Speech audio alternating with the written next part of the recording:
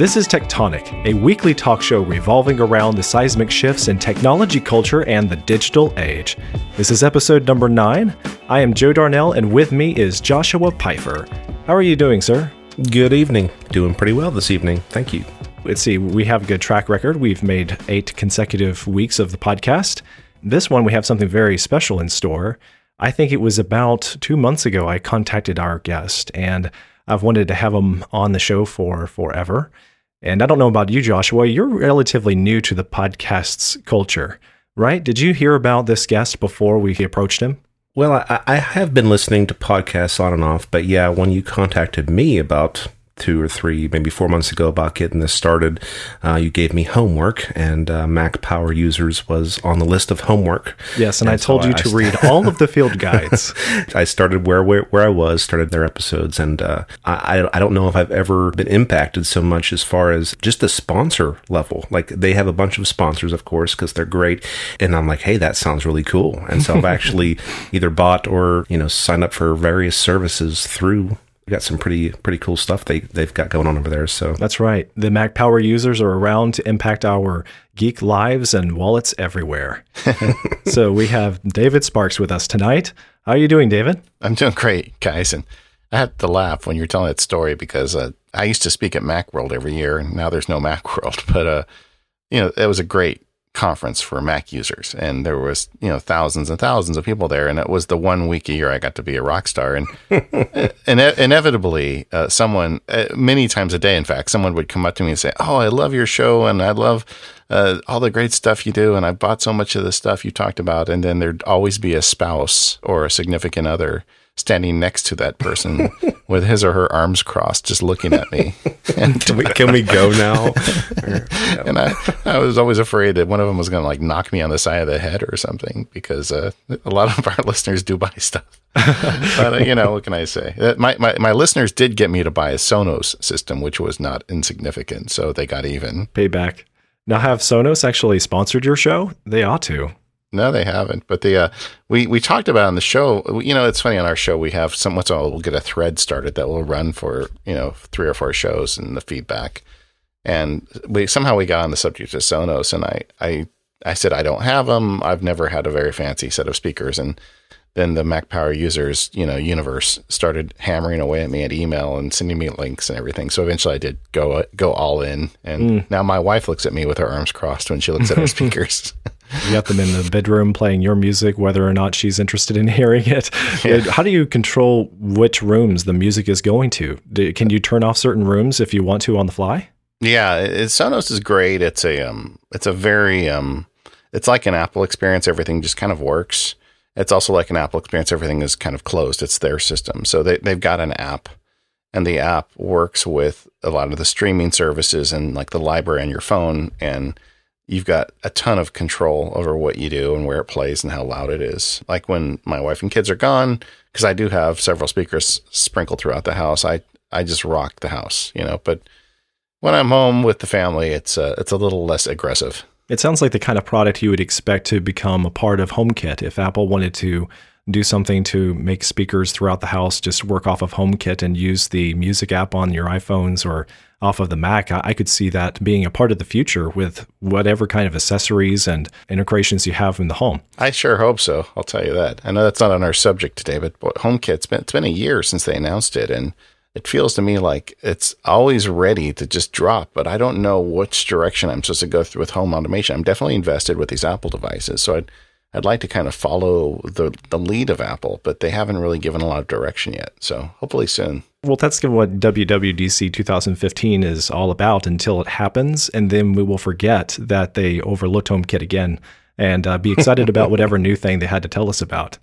I'm sure there's going to be an update to OS 10, and I don't know if I'm more excited about OS 10 or 9, iOS 9, I mean, but I think it's about equals now. I know they're not going to release them that day, but I expect them to talk about the future for this year. Oh, yeah, totally. I'm really excited about that. Well, I think last year was such an aggressive year. In order to make, there was a lot of intercommunication between phones and Macs last year, and in order to make that happen, they had to to really get under the hood and do a lot of changes. And there was blowback for that because some things weren't working as well. Right. I really suspect this year they're going to be like, okay, we're dialing things in now. We're not going to be turning the world upside down. We did that last year. And so it'll be like snow leopard. It'll be called Snow Yosemite.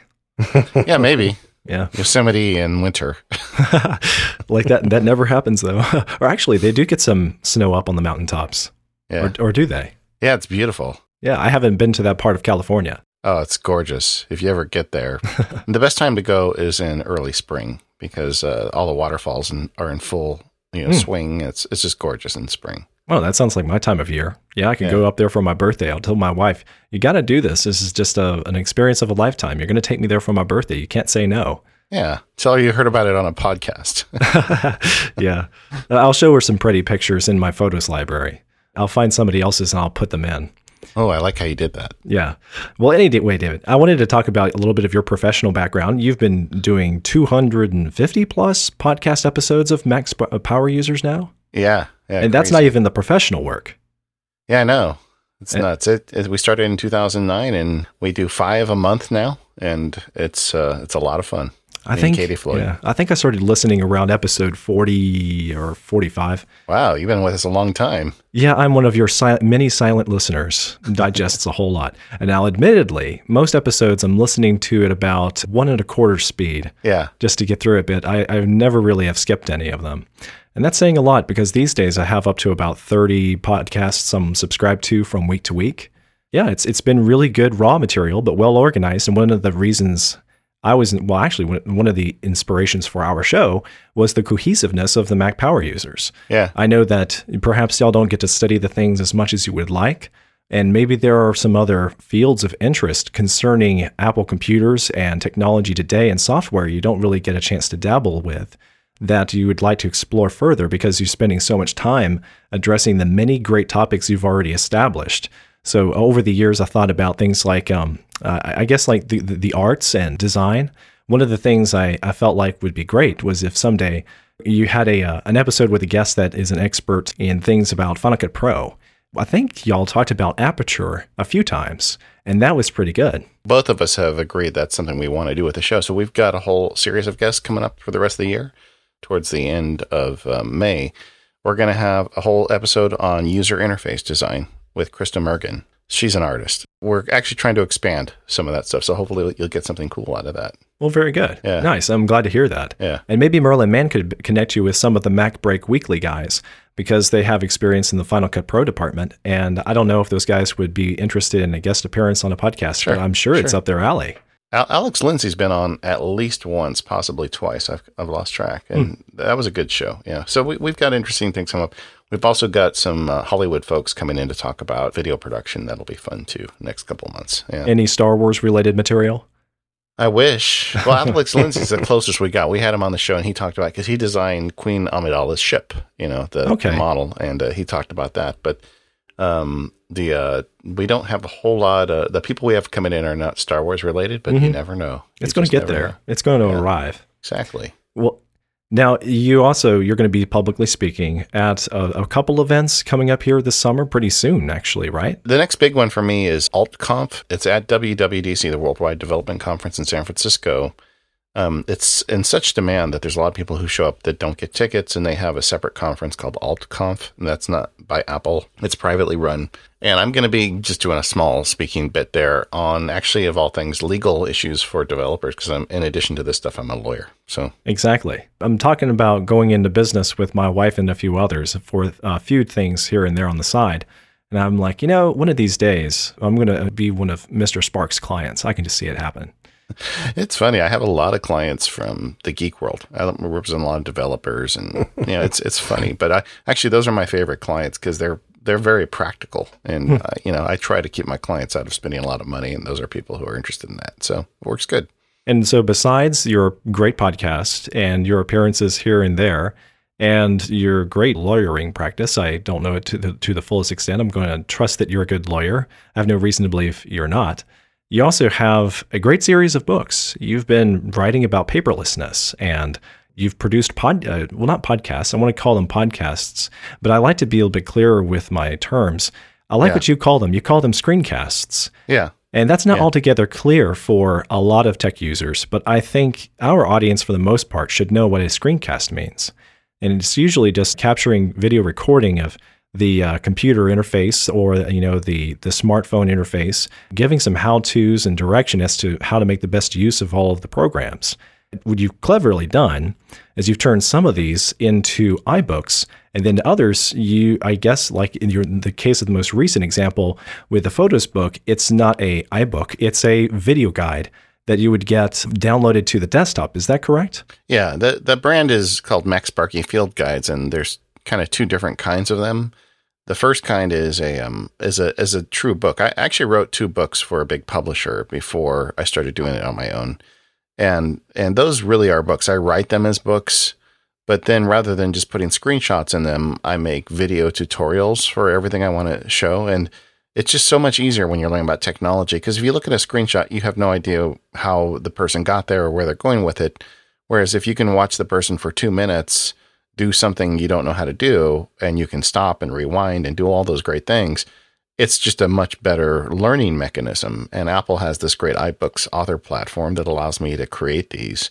So you can read my words, and then you can click on the button and watch the video, and then you're going to be all set. And each one of those books has about an hour and a half of video in them. And then occasionally I do things on like one program. Like I did one on OmniFocus, and I just did one on the Photos application from Apple. And because it's just one application, I don't think people really want to read a bunch of words about it so much as they just want to learn how to run that application. So for those, I make a screencast video guide or field guide. I call it a video field guide.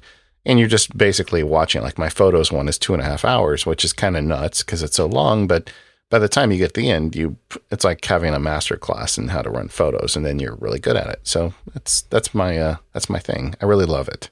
So there really is 2.5 hours worth of material for running Photos, which is famous for taking all of basically the user controls away and leaving us with not much of anything to work with. It's funny. I don't have a set length of these. I did one on an app called Workflow that turned out just to be an hour, because after an hour I felt like I'd covered it sufficiently. But Photos is such a big deal.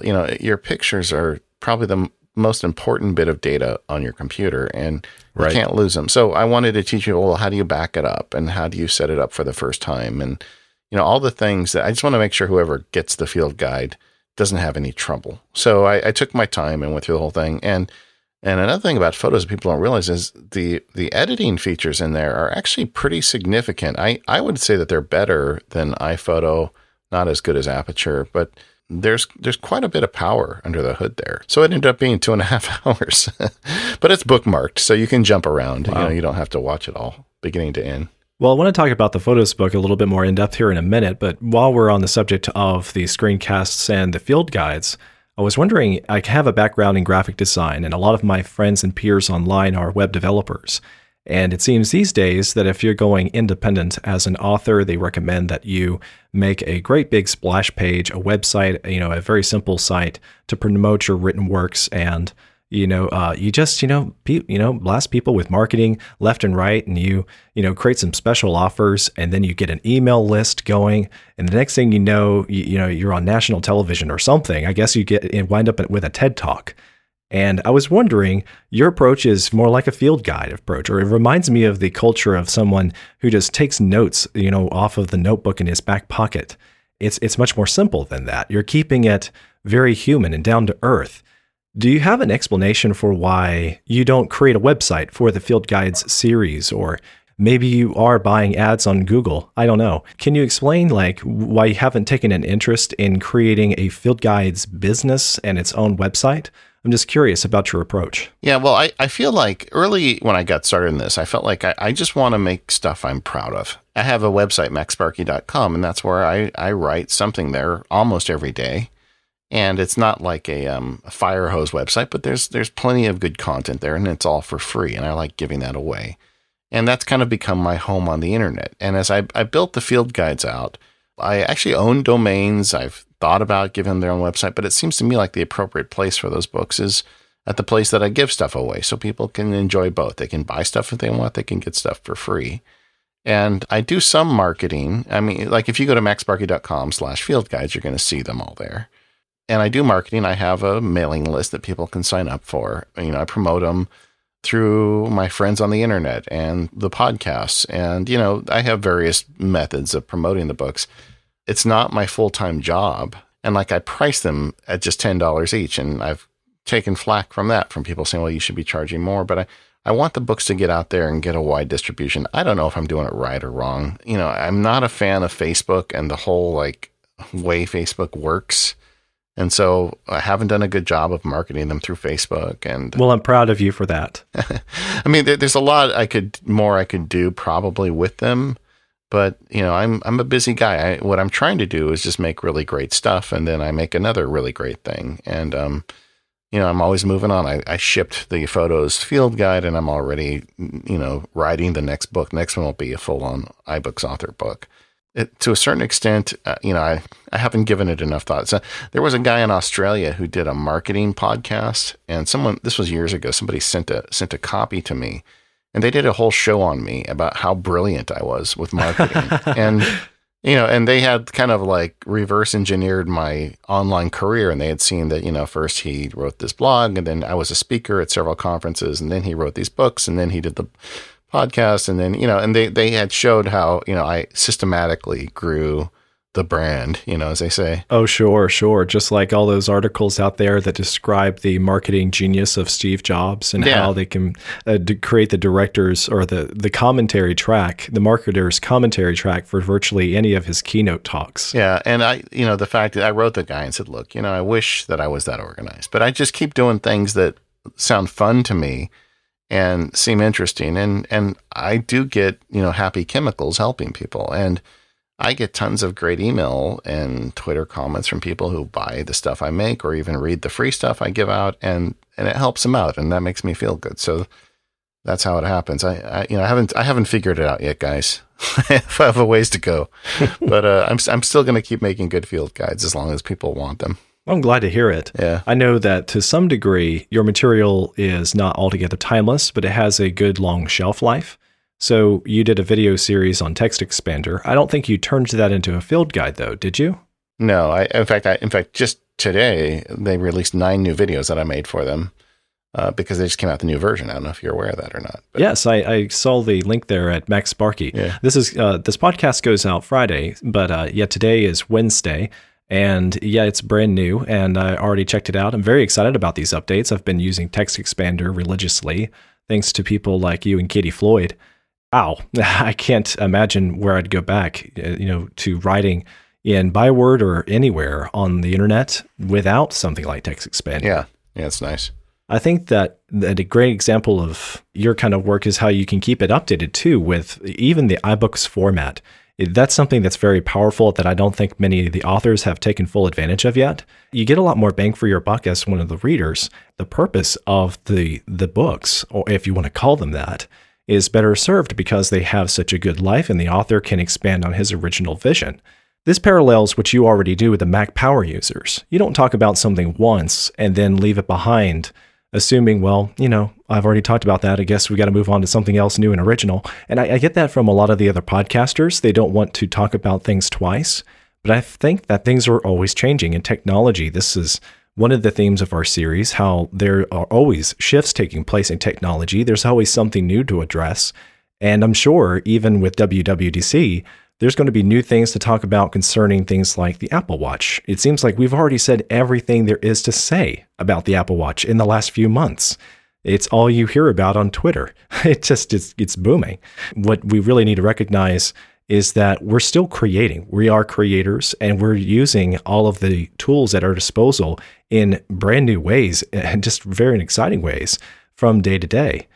And that is really at the heart of your great field guides, is that you're not just depicting the app in sort of a manual guide. Like if I get the photos guide, it doesn't feel like it reads or presents itself like an infomercial, like the typical one that seems dry, chalky, overly corporate-y and commercial, like you might find from a business that lacks personality. You make it very down to earth by actually demonstrating application. You demonstrate some methodology. You bring it down to everyday families' practices. So in the case of the Photos app, you're consciously aware that this was made for humans. It wasn't a product meant to just look really good on the dock bar of a Mac, and just sit there. Several times we can sort of perceive that the Apple wares are not really worth all that much or not very powerful, because these days they come free with a Mac, or they come free with an update with OS X Yosemite. It's a little bit of an oxymoron. Photos app is free once Apple was happy with it, and it's not technically free because nothing is really free. Apple is making their money somewhere, and we know where it is. But it's still interesting that when it's all said and done, you get the product for free, but you don't necessarily know how to make a good use of it. And it takes a lot of elbow grease to get in there, solve these problems, and come away with a great solution on how to use the Photos app. So your written work and the video guides are really something very special, because it may take 2.5 hours for us to watch your field guide, but really you're saving us on, I don't know, tens of hours at least, if not a week's worth of time going through the process of moving from iPhoto to the Photos app. And what David mentioned earlier too, and I mentioned in a previous episode, is that the photos are really the most valuable thing we own. Like everything else is insured. You can replace your car, you can replace your home. As far as our tangible assets, they're irreplaceable. So it's just such an important subject to get right and to have backed up. And I went overboard in preparation from the switch from iPhoto to Photos. I had just multiple backups in multiple places, and I know David's talked about this a lot in his show. But I personally went overboard, and I was kind of, I guess, disconcerted by the lack of information that Apple provided in that transition. For example, in particular, we all know how iPhotos just lagged. We had to create multiple libraries if we had lots of pictures. They were not clear on how Photos was going to handle multiple libraries, other than you could basically use one library. Well, okay, that's great, but what happens to those of us that have been using iPhoto for years and have 10 different libraries? So that was a huge issue for me that really wasn't resolved until Photos came out. And it was a huge struggle, and I put hours of work into merging the libraries into one. I'm not sure if I needed to do that after the fact, but I was pretty disappointed that there wasn't a whole lot of good information from Apple for the nerds out there to calm their fears in the upcoming transition. But Photos is working pretty well. A little iffy on some of the syncing issues I've seen so far with a couple of my devices, but overall I think it's going pretty well. So, David, what did photo management look like for you 10 years ago? Were you using digital SLRs at the time and making photo boxes and photo printed books? Yeah, well, by 10 years ago, I was on digital cameras, but not long before that, I was on a film camera and a shoebox. That's one of the things that I think is kind of, when I was making this video, I started thinking about it. It really was much easier managing photos before digital. We had a lot of limits, 24 pictures per roll, just for starters. Yeah. And there's a whole lot of things that were terrible about film cameras. You didn't know if the pictures were any good, and there's and it was expensive and all these things. But one thing about it was you knew what you had and you could physically see it, which for a lot of people is a much easier paradigm to understand. And then we got, the iMac showed up and iPhoto. I'm not even sure it was iPhoto back 10 years ago, but, people were starting to get digital cameras.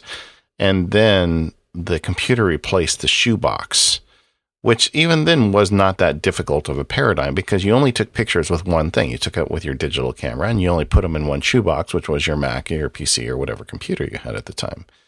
So that wasn't that hard either. I think when things got really, went really foobar was when you all of a sudden had all these devices that can take pictures, your phone, your iPad, who knows what else people are carrying around they can take pictures with. It was around the time that the iPad was made available that the iPhone was beginning to be taken seriously as a usable camera for the everyday pictures. So yeah, it was they were coinciding. Some people were using the iPad because they preferred a larger device to take their pictures. And then the iPhone was just getting to the point that the quality of pictures was good enough that people wanted to use that instead of their other digital camera device. Yeah, and so for a lot of people, they're walking around with a external point and shoot camera and it's got a memory stick in it that's got 1,000 pictures on it that they haven't saved anywhere. And then they've got a phone with a bunch of pictures on it that they also probably haven't saved anywhere. And then their phone gets stolen or broken and they lose a bunch of pictures. And the reason that they haven't backed them up is they probably, number one, don't fully appreciate how vulnerable they are. And number two, they have no idea how to fix that, and I think in Apple's, defense, the one thing they've really tried to do with photos is take that out of the equation. So people, if you just have everything set up, it just happens. So and I think they've largely succeeded. I mean, I didn't expect it to be as good as it is, to tell you the truth, photos. I completely agree. And it's been taking me by surprise. I keep expecting for something to break in my experience. Now, Joshua, you had an unfortunate experience with the new Photos app. Was that on your phone or cross-platform that you found that bug? It was pictures I took with my iPhone. I had my wife's 30th birthday. We went out and had a special evening, and luckily I got a bunch of pictures, but there was just a chunk of them that just came back as just completely black. Like, I'm not talking like bad lighting. I'm just talking like this black square.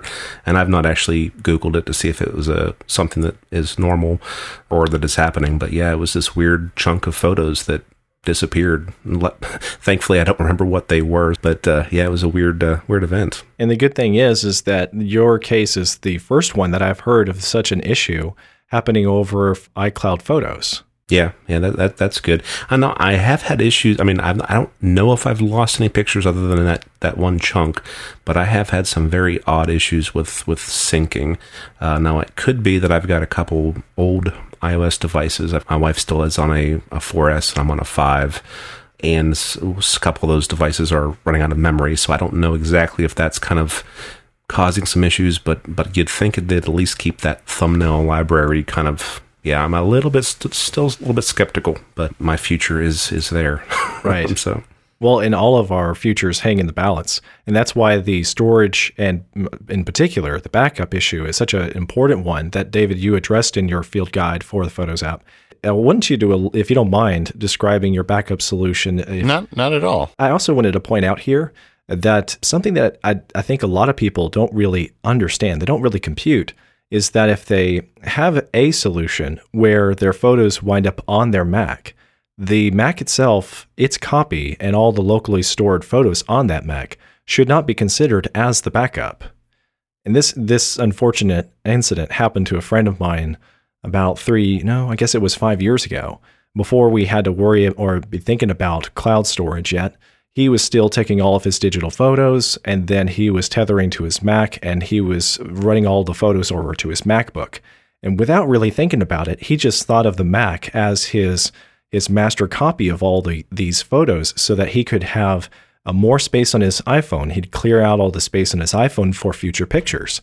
And then he one day was in a restaurant and his MacBook was stolen. It devastated him because he realized that he lost about, I think it was 5+ years of family photos. And he was a real family man. And I knew that it just, impacted him directly in not just his family, but also he had a lot of pictures from special events as he ran conferences, and he lost everything that he had taken all those years. Ouch. Ouch, ouch, ouch. Yeah, I mean, just talk to anybody that works at an Apple store, and it's almost daily that this happens. I was once in an Apple store getting one of my computers worked on, and a woman walked in there who had all of her college sorority. She had just graduated college, and the hard drive in her MacBook failed. And so she had like 5 years of pictures that were not backed up, and she was in tears and and there's just nothing you can do because, I guess possibly there's things like drive savers if you want to spend thousands of dollars to put it in a clean room and have them try and put it back together. But that's not likely to work. And, in all likelihood, everything's just gone. And you could get a backup drive. I mean, forget about cloud storage. You could go down to Target and get a backup drive for like $30 right now. And are all your photos worth that? I guess is my question, if you're not backing them up. And just, a lot of it's just people don't realize it. So Apple, I'm sure, their own employees see this daily.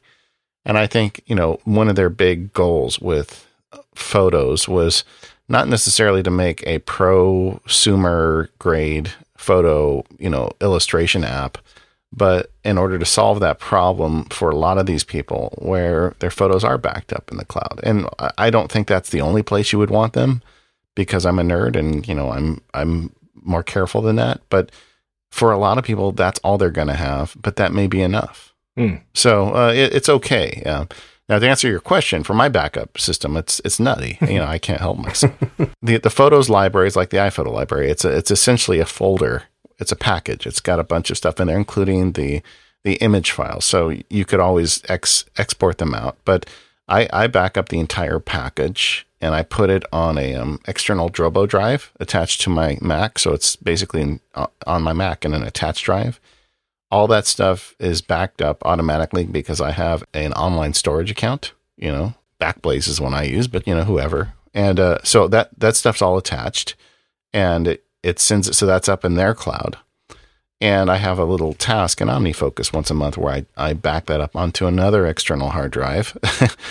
And very quickly, David, I think you've spent all the pocket change of our listeners.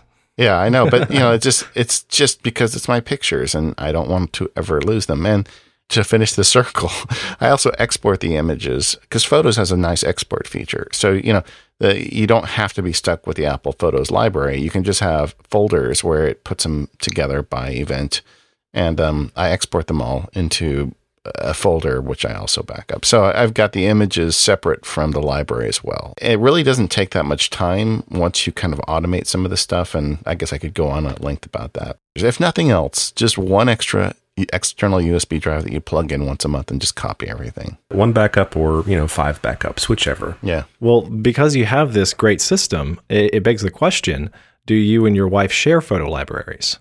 No. And I noticed that about your intro video for the Photos Guide. Yeah. That you described your Photos library has about 26,000 photos, and you didn't happen to mention videos at the time. Yeah. And then your wife's is around 36. Yeah. Impressive. Yeah, she doesn't mess around.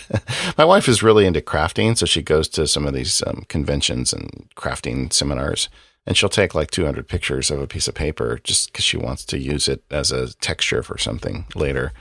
So, and I don't want all that stuff in my library. So, we in the Sparks family, when my kids were younger, we had one family iMac that was the iPhoto library. And about the time we were talking about earlier, where the phone kind of became its own thing, and my kids were getting old enough that they were getting their own phones, we had the great splitting of our library, where everybody kind of got the then current version of the library on their computer and did with it as they please. And I kept everything from before because I'm kind of like the master archivist here. But everybody else, you know, they start taking their own pictures. This is a controversial point about Photos because it doesn't allow you to share libraries. So my wife's library, I can't see through Photos. I'd have to go look on her computer if I want to look through her library. And a lot of people are saying, well, we need to solve that problem too. I'm not entirely convinced we do. To me, the much bigger deal at this stage of the game was that we had reliable cloud backup and syncing, which is what we got, and I'm happy. I'd rather have that than add a feature that allows me to look at 36,000 pictures of paper on my wife's computer. They do have a feature in Photos, and this has been there for a while. It's like iCloud photo sharing, or I forget the exact phraseology, as they say, but there's a shared library function, and we do that all the time in our house. Like when we have family gathering in Easter or whatever, we'll say, you know, Easter 2015. And not only my immediate family, but my sisters and my wife's family, we all join one library. And then any pictures that we like that we take that day, we all put in that shared library. So in essence, I get shared pictures, but it's a distilled version of shared pictures. It's just the ones that people want to share. I'm actually okay with that. When you go to a birthday party, it's okay to take 300 pictures, but there's no reason to keep 300. Right. So I don't want to see all the pictures everybody took on Easter. I just want to get the 3 or 4 that everybody thought were the best in their libraries. And then I'm good. I recently just learned that through experience of actually going through physical pictures of my first birthday. And I'm thinking there are a million printed pictures of me eating cake. You know, I'm 34 years old now. I don't want to have this many pictures of me eating birthday cake at age 1. So I thought, what are the chances my kids are going to want this many digital pictures of them eating cake on their first birthday? So yeah, I think I scaled down from 28,000 to 20,000, some old physical pictures of myself. It's kind of fun just going through old events, and you'll have 3 pictures of one person in the same pose. So just pick the best one. Right. Or get rid of all 3 of them if it's not a good picture. And right. I mean, when I was a kid, we didn't have that much money. So I think we bought like 4 rolls of film a year. So, looking back at my childhood photos, there's not a lot, but there's enough. With my kids, it could be completely insane because I've got, massive amounts of storage. I've got one of the tricks on the iPhone, a lot of people don't realize is if you got a group of people, just hold down the button and it'll take like 30 pictures and pick the best one for you. And it does a pretty good job, but you've got 30 pictures on the phone, right. in about a second, Related to these issues concerning how we share our photos and maintain the best ones, I noticed that a lot of people in this day and age with their phones being their primary computers and their use of photos mainly being social ones that they want to show their friends and family what they have been up to on Facebook, Twitter, and Instagram. I think that people have lost sight of their storage solutions, their archives. It's just exasperating the problem because they think of their best photos as the ones that are in albums up on Facebook or the ones they have shared on Instagram. And they actually think that those photos are going to stick around, that they're in a relatively good piece of quality for archival. And they really aren't. Yeah. Yeah. I had to explain this to some family members a few years ago. It pointed out the day that, Facebook changes a lot of things, what is going to happen to all your photos? Where do you think they're going to go? Do you see yourself using Facebook in 20 years? They went, oh, we didn't think of that. Then they asked well, do you mean that my only copies I have of these pictures are the ones that are on Facebook? And I was like, well, I don't know. Where are the rest of your photos? And they're like, well, I had photos on my last iPhone and I don't know where those are now. And I was like, no, this is this is the problem. And that's the problem for the majority of the people. I mean, let's be honest. There's not that many people that are listening to Mac Power Users or Tectonic. I mean, you're a nerd if you're listening. God bless you. God bless us all. But most people out there don't spend any time thinking about this, and that's why I think the digs against photos and the cloud storage system saying, well, hey, this isn't as good as Aperture. I think they're completely missing the point. I mean, what Apple's aiming for here is that when you take a picture, and they largely delivered, when you take a picture on your phone, if you've got iCloud storage enabled, and granted, you're going to have to pay a monthly fee if you've got a lot of pictures, it's just taken care of. I mean, you take a picture with your phone at your wife's birthday, you're going to get home, it's already going to be on your computer. And if you go buy a new computer and you plug it into iCloud and you tick the right box, it's going to download 26,000 pictures onto your computer for you. And you don't have to think about it. That is something for the vast majority of people out there that they desperately need. And a lot of them don't even realize it. Yeah, I mean, I don't work in an Apple store, but just talking with enough folks in their 40s or 50s or maybe beyond, I mean, they're just completely oblivious, to backups and having that taken care of. So yeah, Apple is smart in making it idiot proof. They made Time Machine a couple years back. They've been, I guess, a solution, but it's not idiot proof because you have to plug it in. Yeah, but that's all you have to do. You just plug it in, and then it says you want to back up, and you click OK, and then you're backing up. And correct, and we do that, but so many people don't, as you're saying. So I make that my fee. Whenever someone tells me they got a new Mac and they want to set up, I've been a nerd my whole life, but I've been on Apple so long that I'm no longer competent to set up a PC, which is kind of okay with me. Ditto. I got a father-in-law, just one. I guess I might as well say it. For some reason, anti-Apple. I got him to buy a Mac long time ago, but he hasn't since. He's just dead set against it. I think it's something to do about price, and I try to explain it to him, but what do you do when people come to you for advice? Like, should I get this Zune or this Android blah, blah, blah tablet? And I'm just like, I would not wish either of those things on my worst enemy. I'm not sure what to tell you.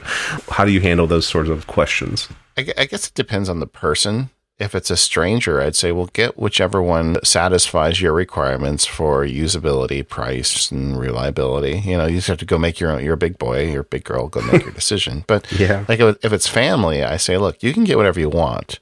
But if you want my help, you're going to have to get an Apple product because I can't help you with the other stuff. I don't know how that stuff works.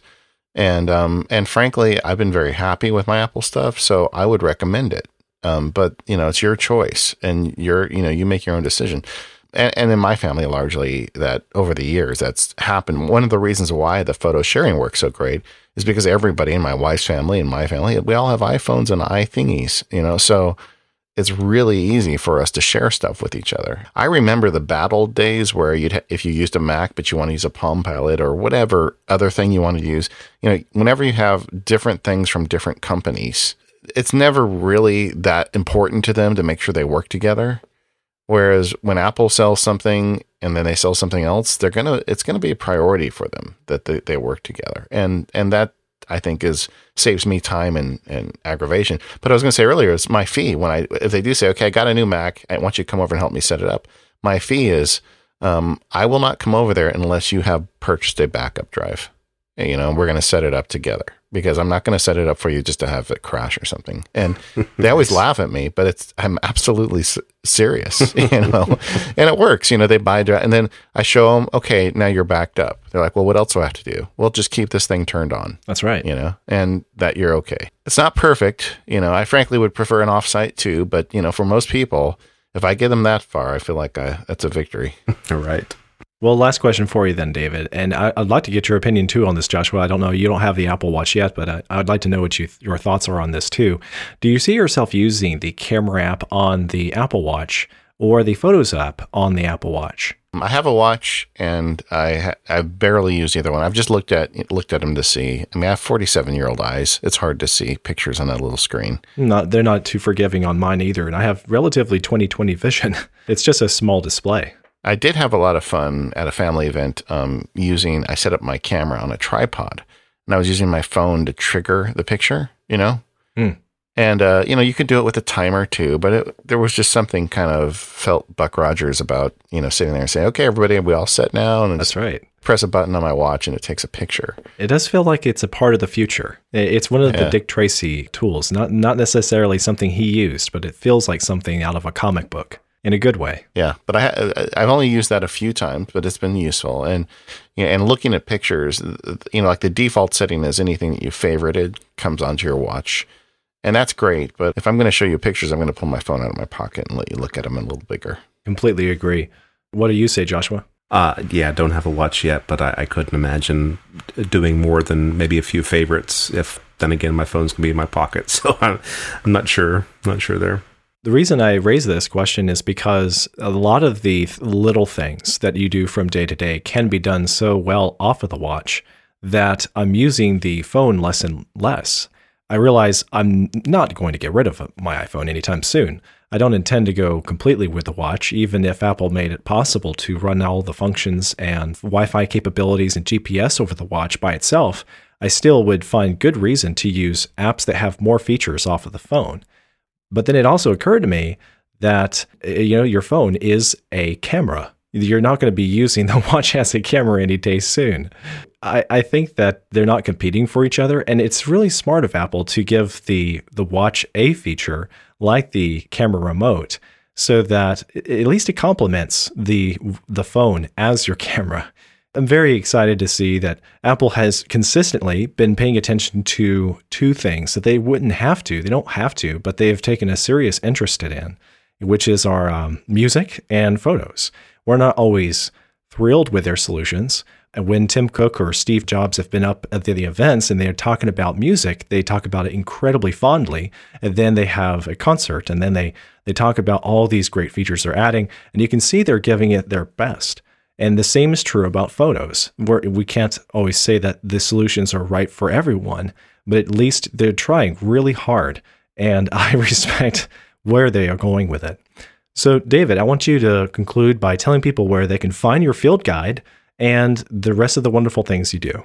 Yeah, just head over to macsparky.com, and that's my website. And there's buttons on the right sidebar for all the various field guides I've made.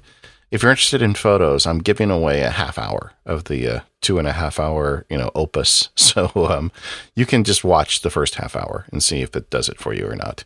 You can find the other books I do there as well. Some of them link to iBooks, the iBooks platform. You can buy it for your iPad or Mac. To check out my podcast, go over to macpowerusers.com. or go to relay.fm/MPU, and you can find all of that stuff there. Like you were saying, we've got now over 250 episodes, and we've got great ones coming out every week. We're just having a great time, so hopefully you enjoy that. Not to be a fanboy, but really has impacted my life a whole lot, especially, I guess, the last few weeks you guys did a interview with David Allen with really getting focused on GTD stuff, and it really came at just the right time, really helped me a lot. So thank you. Well, thanks. I mean, it was great having him on the show. He's a really smart guy. I like how he challenges you and in good ways. Yep, most definitely. And thank you, David, for joining us for this episode of Tectonic, episode number 9. Visit tectonic.fm/9 for the show notes and links. If you want to connect with us, we are at TectonicFM on Twitter, and send your feedback via email to hello@tectonic.fm. If you want to catch up with me on Twitter, I am _Joe Darnell, and my co-host is Joshua Pfeiffer. And if you want to help us out, visit iTunes, give us your star rating and a quick review, and that'll help other people find our show. Spread the word so that more people can learn about the awesome work that our guests are working on and what we're doing over here on the show. I'm Joe Darnell. Thanks for listening so much to the Tectonic Podcast.